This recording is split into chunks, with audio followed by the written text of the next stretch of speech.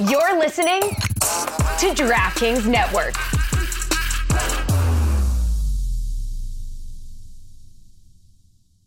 And so, no, I'm not going to sit here and I don't give you credit, Ken Holland, for thinking Evander Kane would be a good hockey player you could get at a discount. Good job for being cost savvy. Anyway, what's your opinion? What do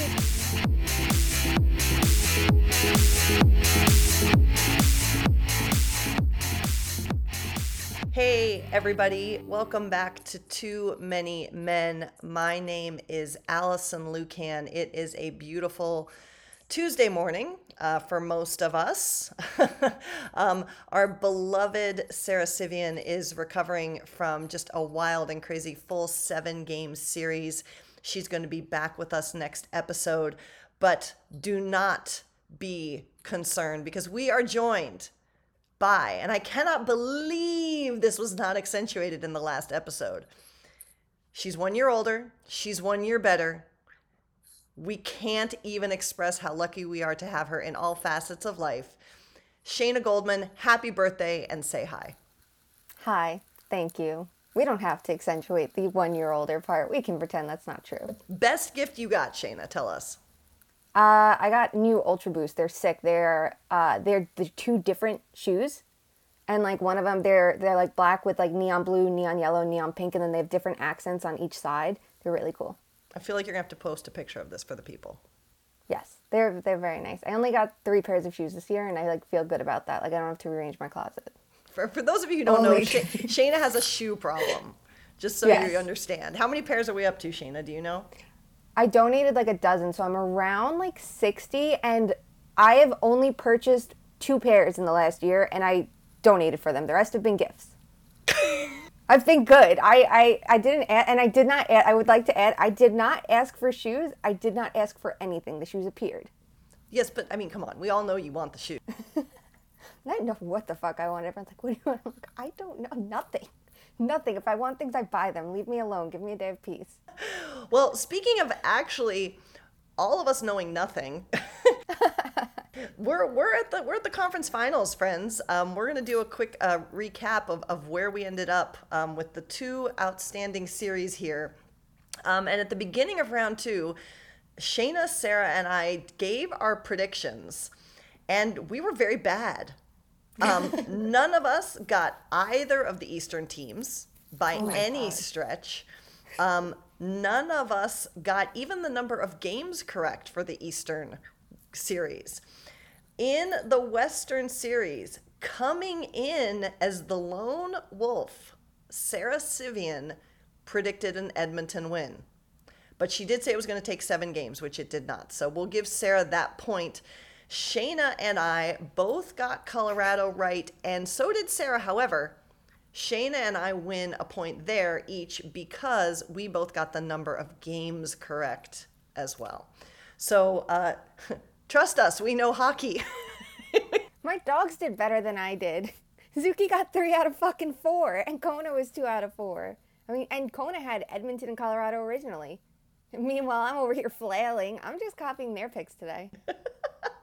So anyway, it has certainly been a wild and crazy series, and perhaps 2 of the most interesting games. And well, there were a few games since we last talked to you, but there was a really crazy, insane game that ended the Colorado-St. Louis series. Long story short, a late goal on the road propels Colorado into the Western Conference Final. They will, of course, be playing the Edmonton Oilers. We'll get to that in a second. But Shayna, talk us through what you saw, what led to the ultimate victory there for Colorado over the Blues. It was a story of unlikely heroes. You had Jesse Compher's brother coming up with two big goals, channeling her game, clutch moments when it matters the most, like she can do for Team USA. So we'd love to see that. And then Darren fucking Helm. I mean, I would bet you there'd be so many people you would ask, what team is Darren Helm playing for? And they'd be like, I don't know, Detroit still. They would not know. And here he is scoring the game winner in a game when you have McKinnon, Landeskog, Ransonen, Kadri, Nichushkin, need I continue? And it's Darren Helm, the line that gets the least ice time of any Avalanche line. You have to change the filters to find their numbers because they've played so little this postseason. And yet, that's who's responsible for the game winner. Now, Shayna, is this, in all seriousness, is this a statement on why you need depth in the playoffs, or do you think this is just right place, right time, lucky that, and again, I'm going to take it, any NHL player is elite compared to the rest of us. But what does this make a statement about what a team needs to keep advancing, or not so much in your opinion? Not too much. Like, this is a good, like, their fourth line is very good defensively, but really does absolutely nothing for them offensively. So it's nice that they shocked the world with the goal. I think the thing is that they were the line, a smart team like the Avalanche. I feel like we kind of pump up their coaching decisions a lot, and a lot of teams would be like, why is your fourth line on in these minutes? Like, they at least wanted to extend the lead, and that line went, we're going to do more than just that. So I think it's like a team strategy thing too. Like, there's enough confidence in that line to go out there and not just defend their own end, and they like were able to step it up. So that's great and wonderful, but would I count on that? No. So, Shayna, with that being said, now Colorado advances. Well, you know what? Let's do St. Louis first. You know, all we talked about with St. Louis this season was, you know, they had 8,006 20-goal scorers. They had a really, really, really lethal power play. Interesting dynamics happening in goal for them, with Binnington coming back here in the postseason after more or less losing the starting job to Ville Husso. What are the takeaways for St. Louis? Where do they go from here? What do you think they need to do? I'm so curious about how they handle the goaltending situation. Ville Husso is an unrestricted free agent, and Jordan Binnington has a contract that's going to be so tough to get out of. And I'm not even sure they do want to get out of it, since he was the goalie they turned to when it mattered most. And, you know, if I'm St. Louis, I would want Husso as my starter above all else, but I feel like he's going to walk, so then it's finding a good 1B or backup for Binnington, and it's just building that defense. You could see, obviously, injuries play into it. Torrey Krug didn't play at all in that second round, but you need more than just if one defenseman falls or two, that your entire blue line doesn't fall to shit. And yes, they had players step up, and yes, I think Scott Perunovich is a good player, and he's going to develop into an important role. I know he's someone that's really valued in the organization, but like, you need a couple more defensemen, and ideally someone who can move the puck for that top pair, so it's not Marco Scandella with Colton Parayko. The Blues, a team named the Blues without a blue line. The irony. Okay, so if you had your pick, Shayna, which goaltender, if you could control all the variables, which goaltender would you want, Binnington or Husso? Husso. What do you think? Well, it's hard, right? Because in a way, Binnington showed stronger later, but if you look at the regular season body of work, too, and Jeff Merrick was talking about this too, is that Ville Husso was actually the goaltender that was supposed to be called up when Binnington was first called up to the Blues, but Husso was hurt, and so in a way, Binnington's opportunity was supposed to be Husso's. So, which one really is the better goaltender? But yes, all things considered, I would take Husso as well. Any other thoughts or direction you have for the Blues as they hit the links? Maybe their coach could use a lesson in some public relations, or their PR staff could use a lesson in teaching their coach what to say when he's in a press conference when there's important things. Yes, we're going to get to that. We're going to have a news episode coming up here this week, kind of catching up on all the themes of round two, and that is on our agenda. So we call that a tease. Good job, Shayna. Good job. All right, so now let's flip over to Colorado, the team that does still remain. And, you know, it's interesting. We talked about this a little bit, too, with Tampa, of what we saw. What was exposed in Colorado's game? What are they going to have to shore up before they take on Edmonton? Or do you think that they're just going to have to stick to what's been bringing them success so far?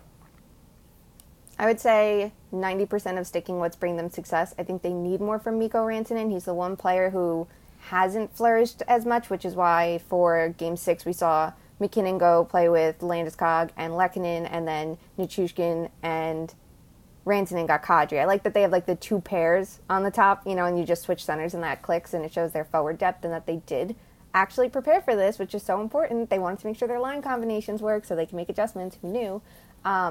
But they need Rantanen to be better, and they need Darcy Kemper to look like the Darcy Kemper of the regular season. Like, he had some tough numbers in the beginning of the year and really bounced back and thrived all season. I feel like no one, you know, talks about him as that top-tier goalie in the league this season. I think he's up there, not the best, but he's up there. And in round one, he was good, though not challenged. And then he did get the eye injury, and I don't think he was, above average through most of the series, which is unlike him from the season. So is it the playoffs that's affecting him? Is it the injury? Is it something else? Like, that's the one area of concern because they're playing a team that can generate offense better than either of their round 2 opponents.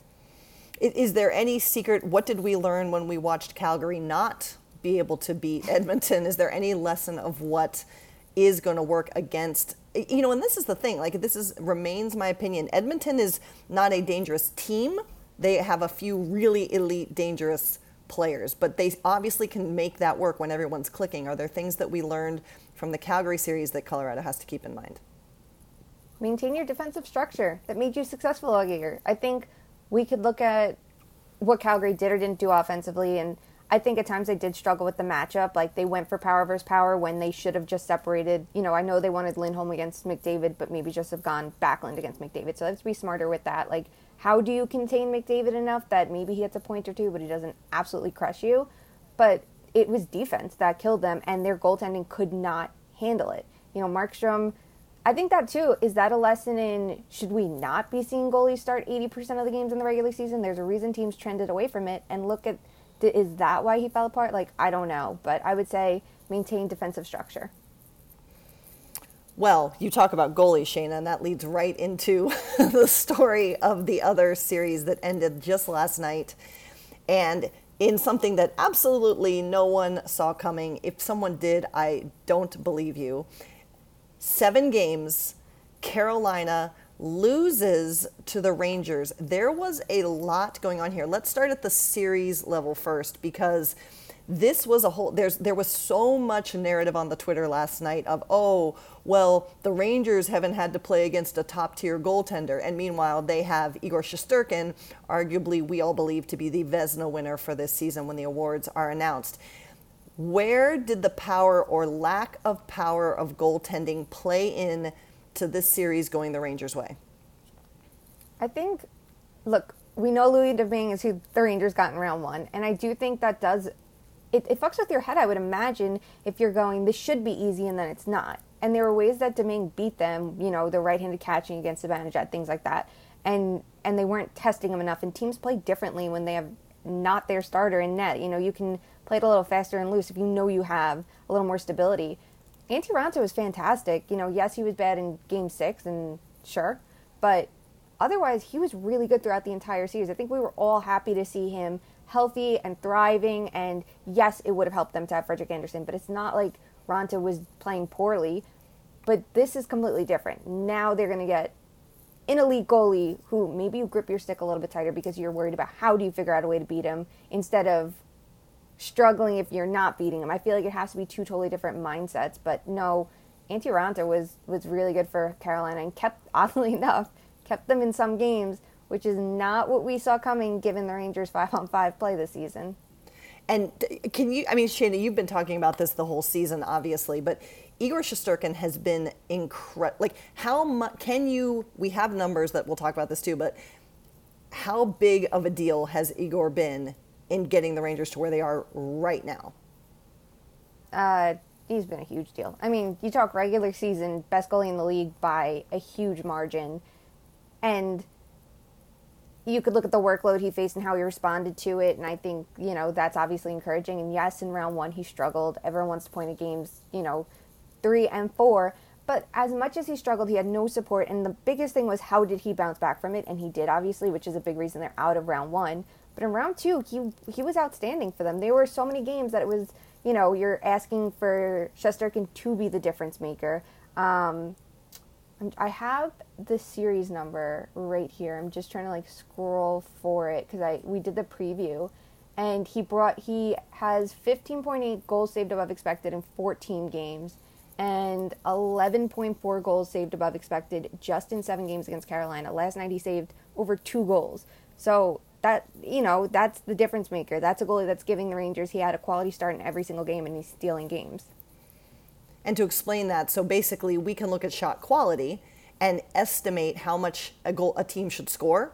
And so the numbers that you're quoting, Shayna, is saying the Canes should have scored this many goals, and yes, actually they didn't because of what Shesterkin was doing in net. Do you see this as his trajectory, or is this going to be a single season and now we have to see what comes next for the player? I think it's asking a lot to have a player match this elite level, but I think this is what the Rangers knew he could do. You know, it's not like his success has only been at the NHL level. He was great in the KHL. He went to North American Ice and thrived in Hartford behind a disastrous defensive team, and then joined the Rangers and has been good, you know, the first year for that second half, last year, and now this year. And this year was the biggest test for him because he's never played 53 regular season games. He's never played 53 games in a year, period. I think the most coming into this year was 45 games in a single season. So now he's putting up these numbers, and ideally the team in front of him will actually improve both defensively and offensively. That doesn't have to be this game breaker, but this is an elite goaltender in his prime. So there were some other narratives. Obviously, we see some injuries. We'll get to those in Game 7 in particular, but the Canes could not win on the road. It was insane. And it wasn't just that they couldn't win. It was literally like a tale of two teams. They dominated home, and then they couldn't even, I mean, Game 6 I thought was honestly embarrassing for Carolina.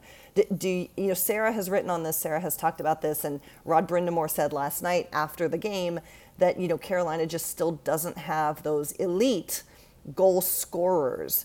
Do you have an opinion on what's going on? Why was this Jekyll and Hyde for the Hurricanes the minute they're away from home ice?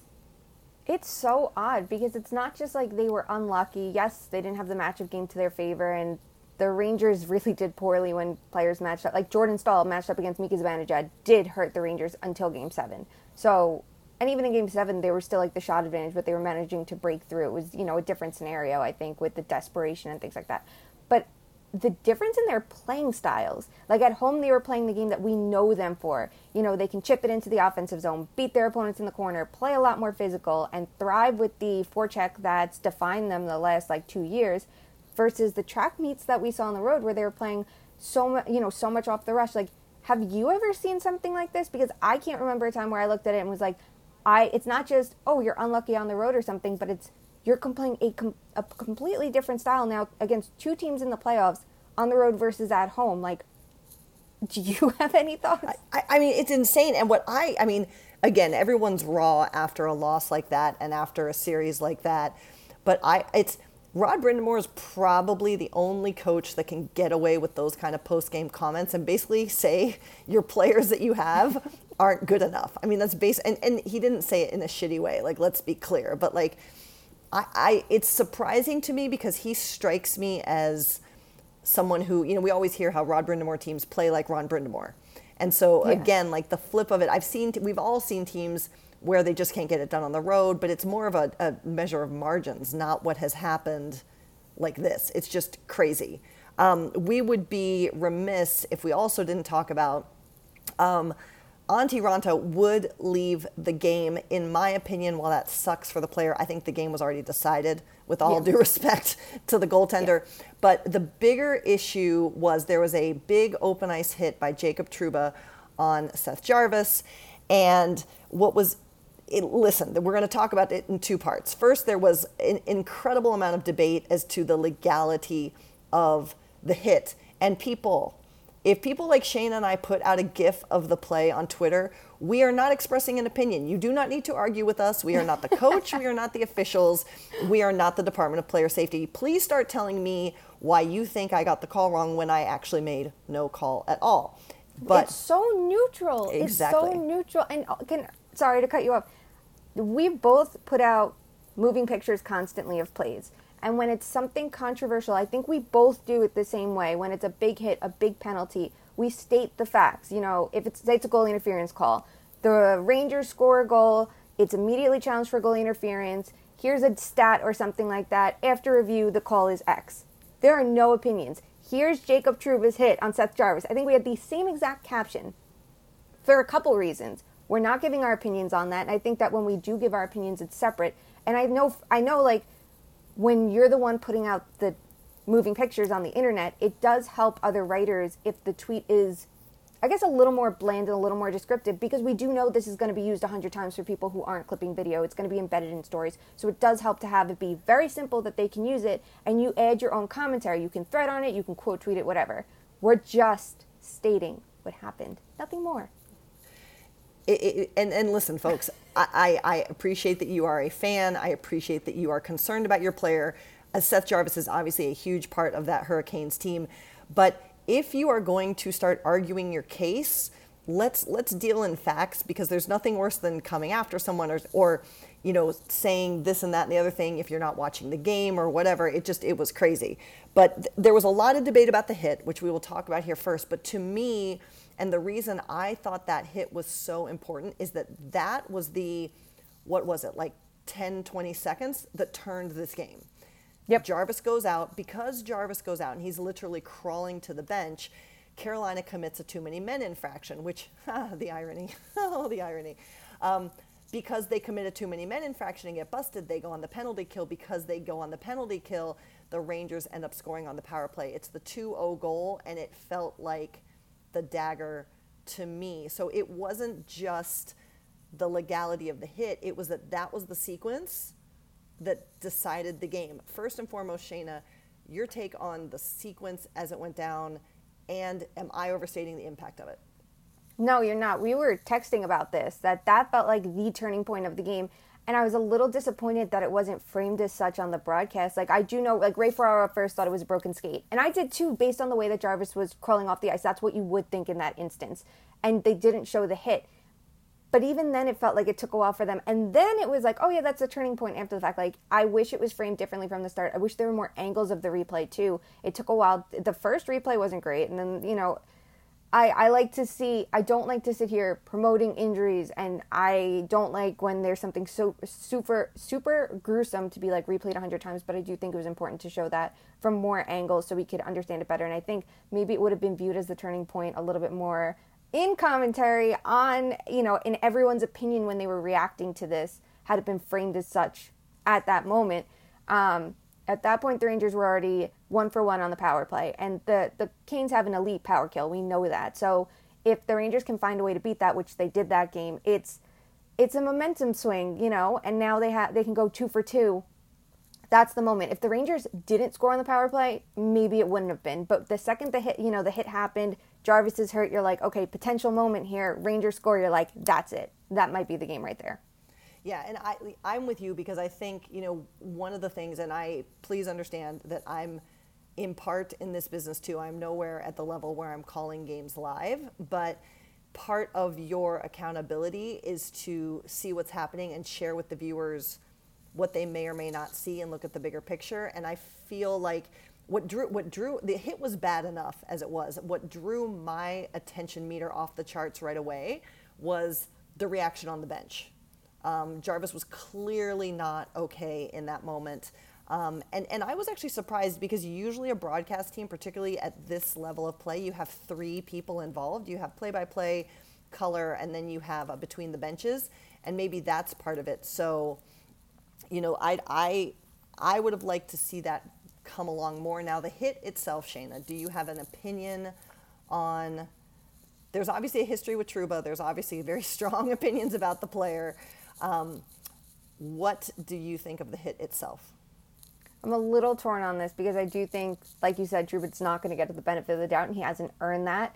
Do I think he meant to break Jarvis? I'm not so sure. Here's the thing. I look at these hits, and I hate hearing the word clean hit. Call it a legal hit. There's something that I cannot get past, even if it is a legal hit, to hear clean hit. And here's a player who just got their brain shaken up and is legitimately hurting. There's nothing in my mind that's clean about it. Whether or not it's legal, different conversation. And this was something I was talking about with my friends, and one of them's like, I do always call it a clean hit. And I get that, and agreed with me. While one of them was like, no, it's a clean hit, it's a clean hit. Like, yes, no one's debating that. I think he was aiming for the shoulder. It did look like maybe he caught the head a bit, but again, would have liked more replays, would have liked more angles of this. Did I love the hit? No. But do I think that Trouba can play an effective game if he can walk the line a little bit better? Yes, and I do think he needs to be careful of that, because I think it will catch up with him, whether it's players retaliating or something suspendable, because I think if he does it and another player gets injured, I would be surprised if player safety doesn't step in at a certain point and be like, you have to rein it in. And if the Rangers lose him, they're in trouble. They don't have a good replacement. So What are your thoughts? Well, I'm with you, and I think this is the bigger problem I have with hits is that there's, okay, fine, it was by the letter of the law a legal hit. The thing is, no two people's brains react the same. And that's the danger of these upper body hits, is that you, me, Jacob Trouba, Seth Jarvis, and freaking Billy Huso could all take the same hit and all be at different degrees of impact on our bodies and our brains as a result. And that's part of the problem, as you're saying, like, you can look at the legality of the hit, but do we need to be in a space where results or impact matter? And in a way, as much as I'm very, very, very, very concerned about CTE and players' brain safety, can we ask a player to judge making a play based on possible impact to an opponent? And I think, here's the thing, if that hit had gone down and Seth Jarvis stays in the game, would people have been raging about the hit as much? And that's I'm not saying it's right, but I'm saying we need to realize that's what we're reacting to is the result. And maybe the challenge is, and I don't know how you do this, I really do not. How do you define plays such that it protects against the worst possible results? And there's just so many variables there. Yeah. And like you said, would there have been the reaction if Jarvis wasn't hurt? Well, Trouba did hit Domi, and people didn't like it, and Domi was healthy and stayed in the game, but Domi was going down. But the fact that it was Trouba was what raised the red flags, even though at that moment there was only so much you could do, and I get it. We could say, well, these are trained professionals, that highest level, they should be able to, know when to not hit. And sometimes there are times like they commit to it. And on the flip side, there are times where you could say there are players who don't protect themselves. I know it was against the Blackhawks this year, and I can't remember who Trouba hit, and he went off on a stretcher. The player was looking down at the puck, and he put himself in a vulnerable position. Do I think Trouba should have figured out a way to stop himself? Absolutely. Absolutely. And if he tried to and still collided, I think it would have been a different conversation instead of just blowing him up. And I think that there's a difference there. But the onus is on both players. But I have a hard time looking at it going, a player's not asking for that. And as much as the player needs to protect themselves on the ice, and they do, the player who's making the hit does need to be aware and kind of recognize, I know it's a split second and it's at a high speed, like, what can they do to avoid it too if that player is in such a vulnerable position? What did you think about the hit on Lindgren, though? The one that he got injured on, somehow returned to the game. I'm like, he's done. I literally said, I'm like, he's done, right? That's it. This man is held together by duct tape. He is done for the playoffs. There's no way he's coming back from that. He couldn't even put weight on his leg. And he is a tough fucker. And I know everyone's going to go, what a warrior. And I really hope he's not doing any permanent damage to himself playing through this. But I was shocked he returned to the game at all. I thought he'd be done for the playoffs. But that hit, it did look like he got hit right in the numbers. I thought that should have been a call. What do you think? Yeah, no, I agree. And, again, this is the thing. Like, what was the outcome? And we even hear this. We hear commentators say this all the time. Well, the player returns to the game. Now they're probably not going to get the attacking player isn't going to get a call from player safety. Like, it all matters. Right. And, like, teams, measure that into what they do. And we're going to get into this. We're going to get into... when we've got Sarah back with us, we're going to get into this whole play through anything mentality and whether it helps or actually hurts. But, too, at that point, like, does he have to return to the game? Do you know what I'm saying? Like, just you're good. You're good. Or even after he returned, it was late in the game, they're protecting a lead. Don't play him. Well, exactly. I know you don't trust your other defenders, but, and the funny thing is, so I'm watching the game with my boyfriend who doesn't care about the play through it. He has mixed feelings on it, and there's sometimes I agree with him, and there's sometimes I'm like, how have you listened to me for years and still have these bad opinions? But even he was like, why is Lindgren playing? And this is someone that is like as superstitious as it gets, rooting for the team. His whole life revolves around this, and he's like, what? Just bench him at the end of the game. It does not matter. Just let him rest. And that was it. I'm sure he wants to play. Sure. I'm sure every player wants to play, especially a player like that. I'm sure he did not want to miss a shift. But at a certain point, you have to manage his workload because he's not going to manage it for you. And why risk anything further, especially when it looked like that was a bad leg injury? Somehow it wasn't. I don't understand it, but like, don't play him unless you have to. Like, the game is most likely in hand. If things change, that's another story. That's right. But just let the man rest for 4 seconds. That's right. All right, well, any other thoughts on the surprise outcome of the Rangers advancing to the East? Oh, I have a thought, and we've Okay. hinted around this, and for some reason, it really dialed home to me last night. And you know, I'm a big fan of Artemi Panarin's game, but what Yeah. are we doing, or what are we not doing? I guess I should say, like, a non-factor right now.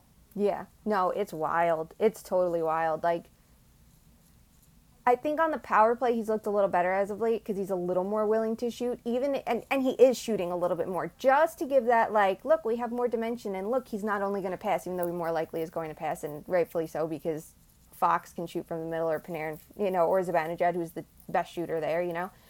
But at even strength, it's really concerning, and it's interesting the adjustments they haven't made. Like, they have kept Kopp there, and if one or two of them is hurt, like, that's going to be a question based on how the regular season ended. Like, those were the two players who missed the end of it. And they did try to make a tweak at one point, and they put Alexis Lafreniere with Panarin, and the line ain't shit. They never played together before. It's not surprising that, oh, it didn't click. They lasted 2 periods together, and I think the next game had a period together. So, sure, they played one complete game, but it's like, it's really odd. Like, Ryan Strome actually, he got on the score sheet last night after, how he did not score on that first chance. It was as Ryan Strome as it got. This is a player who is haunted by empty nets, and, he made an impact right there on the same shift, but you expect Panarin to, and he's come up with big goals, and that's the thing with an elite player. They cannot be at their best and still show up on the score sheet. That was the case with him a lot of the regular season, but against Tampa Bay, they're going to need Kreider, Zibanejad at their best on that top line, and they need Panarin, especially because we've seen throughout the playoffs, especially if the Rangers don't control the home matchup, that Zibanejad and Kreider are getting the toughest assignments in terms of who they go up against, and other teams are matching their shutdown lines to them, and they're getting shut down at even strength, and you need that you have a second line. They're lucky the kid line's clicking because Panarin's line is not the game breaker that you anticipate it to be. 1,000,000%. And we'll break down that Eastern Conference final for you tomorrow. Oh wait, can I ask you? What, I don't know. What can you ask me? May I ask you? What? You may. So Panarin's talked about a lot, and I did see some commentary like, oh, is he not good in the playoffs? And I feel like we've touched on this before, but you would know better than anyone. It's not me just bullshitting, whatever. You watched him in Columbus firsthand, and we're in work mode, analysis mode, which is, I feel like, different than casual viewing because you can kind of breathe and relax. But so you know how he is in the playoffs. Like, how would you describe his play in the playoffs? Do you think he's an impact player? Do you think he doesn't handle heavy hockey in the postseason? Like, what's your take on everything? Well, the reason Artemi Panarin is so special, in my opinion, is that he is one of those players where he demands that you notice him on the ice, whether or not he is necessarily scoring, as you said. And, when I think about how he plays, his ability to maintain possession and drive play and anticipate and then make plays is what makes him special to me. And so that's where last night I was kind of like, I haven't noticed him at all. And I don't need to notice him scoring. I don't need to notice him getting points per se, but I'm not noticing him. And that's because those are the qualities that I think make him valuable. And he can be a huge part of the postseason. He was when he was with Columbus. He was a big part of that series against Tampa Bay, the sweep. And then he was one of the few players who was able to keep momentum going when Columbus played Boston and really started to lose a lot of their other impact players to injury. So, and this is a guy, it was funny, someone posted this last night, of going through the handshake lines, Columbus versus Tampa, and Panarin gave all those guys so much shit. Like, he was like faking out Kucherov and all that. Like, he's a sprightly little jokester. So I think he's going to take this seriously.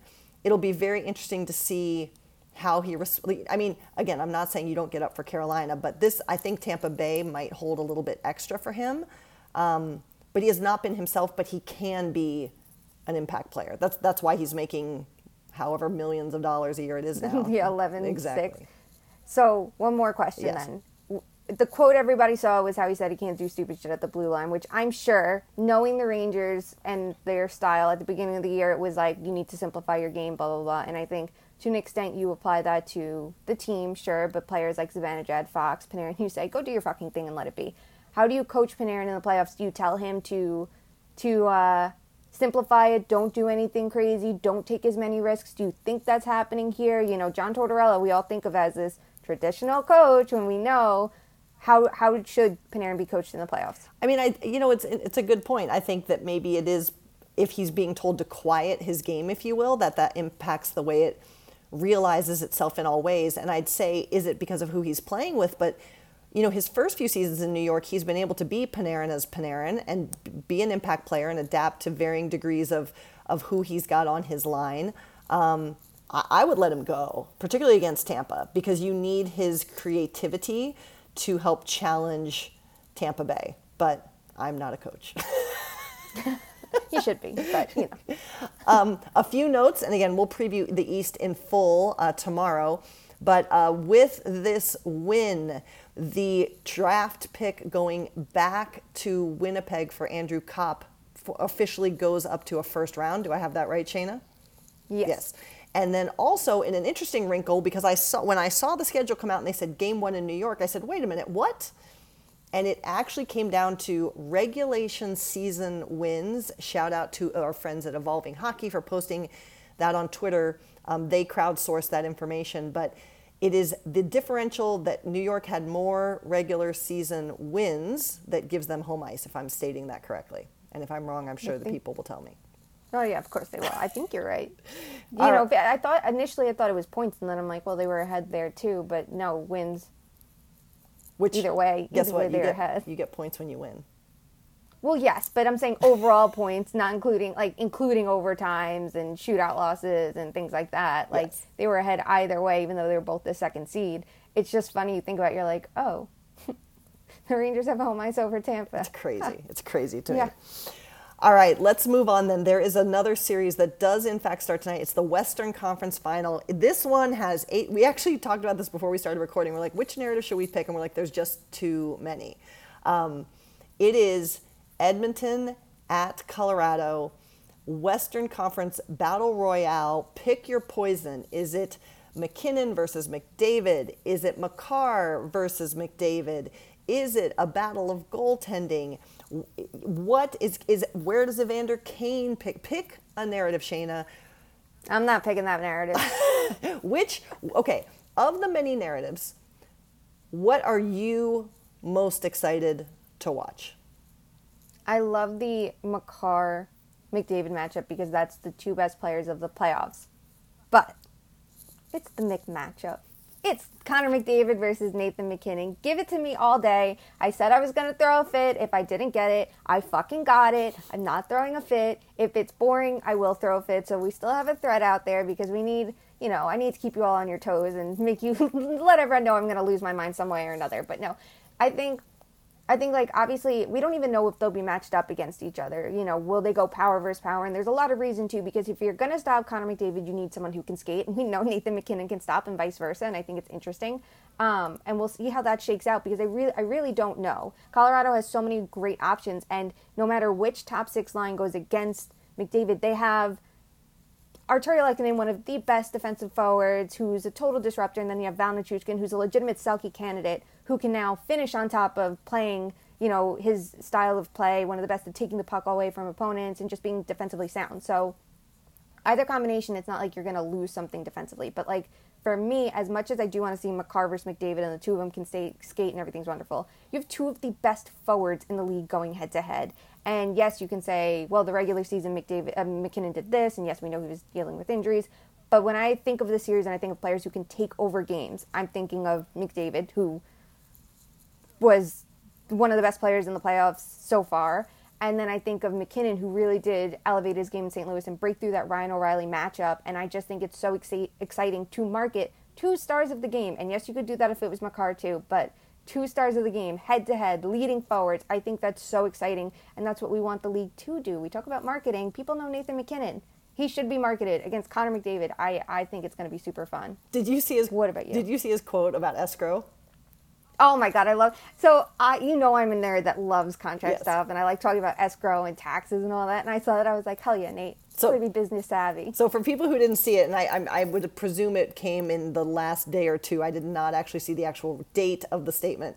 But Yeah. McKinnon was asked about the narrative of going up against McDavid, and he said, quite frankly, he didn't care as long as it generated TV revenues, which would hopefully help escrow situation for the players. Well, do you see the graphics with McDavid versus McKinnon being like advertised? Did we know the NHL had it in them? Like, look, it's actually should be catching eyes, and that's the thing. I don't think Cale Makar is not catching eyes. We all know he's one of the best, if not the best defenseman in the league this season, but there's the name recognition that Nathan McKinnon has rightfully earned over the last few years that the casual fan might know versus Cale Makar, and they will learn Cale Makar. And I'm not even saying players have to wait their turn. It's just, if you're the NHL and you want to bring in the casual viewer, guess what? Nathan McKinnon versus Connor McDavid should be what sells. And then you hear shit like that from McKinnon, and, you know, he's in so many ways the face of the team. You think of last year when they got eliminated too. Who's the player that got all the tough questions and is dealing with it? It's Nathan McKinnon. Who this year has the most quotable lines? Like, it's still Nathan McKinnon. And it's, again, nothing against Makar, but this is a business. We'd like to see revenues grow. We'd like to see hockey gain popularity. We complain it doesn't. Nathan McKinnon versus Connor McDavid is it. And one of them has a lot more personality than the other and is showing it. But I want to see...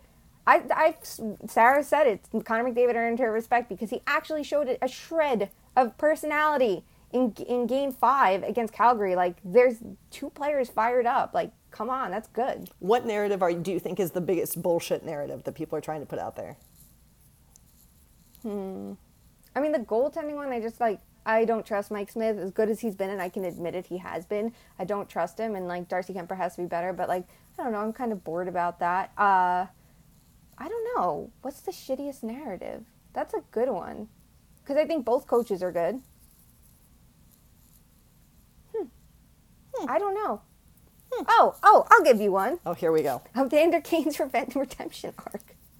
God, fucking burn it into the ground. Like, it's horrible. I'm sorry. We can sit here and talk about Evander Kane being a good player. I have no issue with that. He has been good. He has been effective. Do I think that a lesser player would benefit from Connor McDavid's passing? You can see some of, like, the sauce on some of the passes that are going across the slot perfectly to his tape. Like, I think a lot of players would play well in that position, but we've seen McDavid also play with some replacement level players and not have the same results. So it's not like Kane isn't helping facilitate McDavid's game.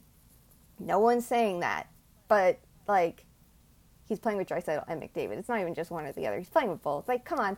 And we still have to keep in stride the human side of things, just as, like, any other player we would. And we don't need to sit there being like, look at what he did for... Like, there's so much to go with and so much to unpack, and we've talked about it a lot, but it's like, come the fuck on. Like, if you want to talk about the villains of the playoffs, Duncan Keith has a million reasons to be. Evander Kane has even more some fucking how. And you can find negatives about more players on that roster and then talk about management too. So it's like, as much as everyone wants to be like, look at Ken Holland, he knew what this team needed. Ken Holland didn't get his team a fucking goalie, and he's lucky Mike Smith isn't burning him. And when he does and does something stupid, which we all know will happen, somehow Markstrom absorbed that from him last round, then we'll be like, damn, Ken Holland, why didn't you get a goalie? Because he put himself in a shitty position from day one. So no, I'm not going to sit here and, like, I don't give you credit, Ken Holland, for thinking Evander Kane would be a good hockey player you could get at a discount. Good job for being cost savvy.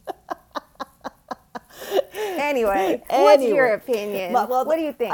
Listen, I mean, I think you make some excellent points from a marketing perspective, but aside from the glitz and the glamour, I'm interested for the entire Avs versus McDavid. Yeah. Like, that's what I want to see, because we continue to talk about how talented McDavid is, and he is elite, but can they quiet him? If so, how? Because I really do think it's not just going to be McKinnon. It's not just going to be Makar. It's going to have to be systems. It's going to have to be execution. It's going to be staying healthy. So I'm really curious to watch how that battle shakes out. We did this last time, so we're going to do it this time just for the Western Conference final here, Shayna, and we will be honest, we will get Sarah's prediction before the puck drops tonight, we promise, and we'll share it with you tomorrow. But Shayna, your prediction for Colorado, Edmonton, who wins and how many games? My dogs both picked Colorado when I did their picks after round 2. Okay. And I would like to trust them. Okay. So I'm going with Colorado. I'm going to say 7 games would be exciting. Does it go to 7? I'm going to say this goes to 7. Oh. I'm going to say it. Okay. Colorado wins it back on home ice. Okay. And I want to add, who do we think is the MVP of the round? And Oh, maybe we dear Lord. quantify this by game score. No. Who do you think is the player that we're not talking about though enough in the matchup? For me, I look at it and I'm I could see a guy like Lehkonen and Landeskog really standing out, but I feel like Taves is the guy I was that I'm just gonna say Taves. I'd love. Could you imagine if the Islanders had a defenseman like Devin Taves? I how was far they just would've gonna gone? say Taves.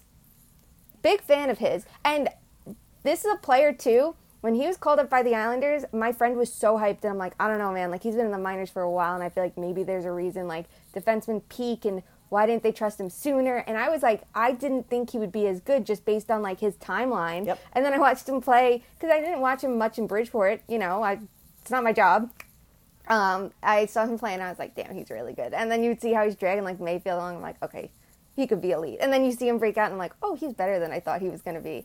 So, yeah, he's the player we're both watching. Yep. So, Taves. Shocker. We share us. the same opinion. We have the exact same decision. It's amazing. I am also going to pick Colorado, but just for being different, I'm going to say, tempted to say 5, but no. Ooh, I will say like 6. It. I will say 6. Okay. I will say 6. And we will get Sarah's pick. We will share it with you tomorrow when we're back. We will get it before the series starts. We are honest people here at the Too Many Men podcast. Totally honest. Totally Everything honest. we do, we're so honest. No cheating. Please be sure to watch, if you haven't seen already on social, if any games are going to overtime, we're starting to do some giveaways related to that, so watch for that on Twitter. But before we wrap, Shayna, before these finals get underway, we end every episode with a little game of Fuck, Marry, Kill. And after the way that round 2 went, we have, as we saw with our lack of picking properly, some different outcomes than maybe what we expected. So today's Fuck, Marry, Kill comes courtesy of Steve Stevers on Twitter. And he proposes Fuck, Marry, Kill, Schadenfreude, underdog victory, or best team winning. Go.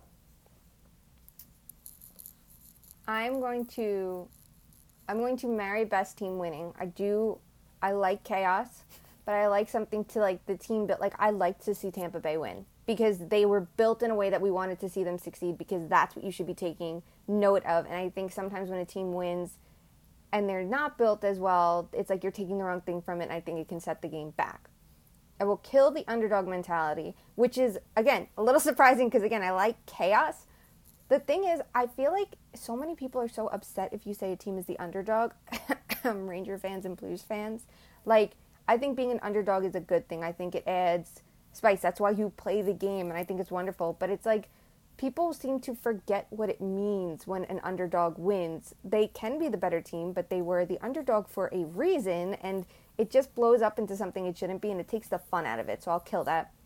And I will fuck, how do I say it? Shouldn't, God. So I write, not speak. Schadenfreude. Schadenfreude. Good job. I will, yeah, thank you. I will fuck that because, it's fun to see, I'm so afraid it's boring. No, I think sometimes you could see things go wrong, right? And it's people take joy out of that, and I think that's all fun and exciting. But sometimes it's too far. I don't know, you shouldn't root for another team's demise over your own team's success. So it's something that it's you can dabble in it, but you don't want to fully commit. So you're fucking. Did I sound enough like a 5-year-old? No, that was good. I feel like I did. That was good. Listen, you're learning German one word at a time. I'm very proud of you. Yeah. I'm very proud of you. Yeah. I am probably going to actually, shocker, Luke Man, go the same. I'm going to marry best. Oh, this never happens. This really never happens to Fuck, Marry, Kill. I'm going to remember this moment. Carry on. I am going to marry best team wins because I'm going to be honest. I didn't dislike Tampa, but I was kind of over them. And they have legitimately, I'm invested now in them doing this. Not that I'm rooting for that. Colorado's still my pick. But, I'm impressed. This is a thing that's happening, and we've never seen this, and it's pretty damn cool. We've never seen this in our lifetimes, I should say, before you all come back at me with your Islanders and things of this nature. I'm going to fuck Schadenfreude because it's so much fun. I'm not going to lie. And there is nothing worse than seeing the team you hate or really don't want to win win. So I'm going to do that. And I'm going to kill underdog because, and I'm going to sound like an old person here, but it really, I mean, the Stanley Cup is just, it's such a process. Like, I'm fine with a little bit of luck, but I'm not fine with it being all luck, and not a certain degree of being earned. So those are my picks. So if Nashville made it this far, we would be pointing to them. I feel like it's different with... Yeah, totally. You know, like Tampa, was Tampa the underdog against Florida? Like, yes, I don't even know, so. like, where they, like, you know. You wrote a preview. Nice. What did you say? I mean... Hold on, I'll look. I know by the numbers that, like, Florida was the better team, and then you consider, like, injuries and whatnot, too. But, like, did anyone view Tampa as the underdog in that series, truly? Like, when you factor in, like, the mental aspect of it all? Well, you and Dom Lucian had them at a 34% chance to win that series. Yes.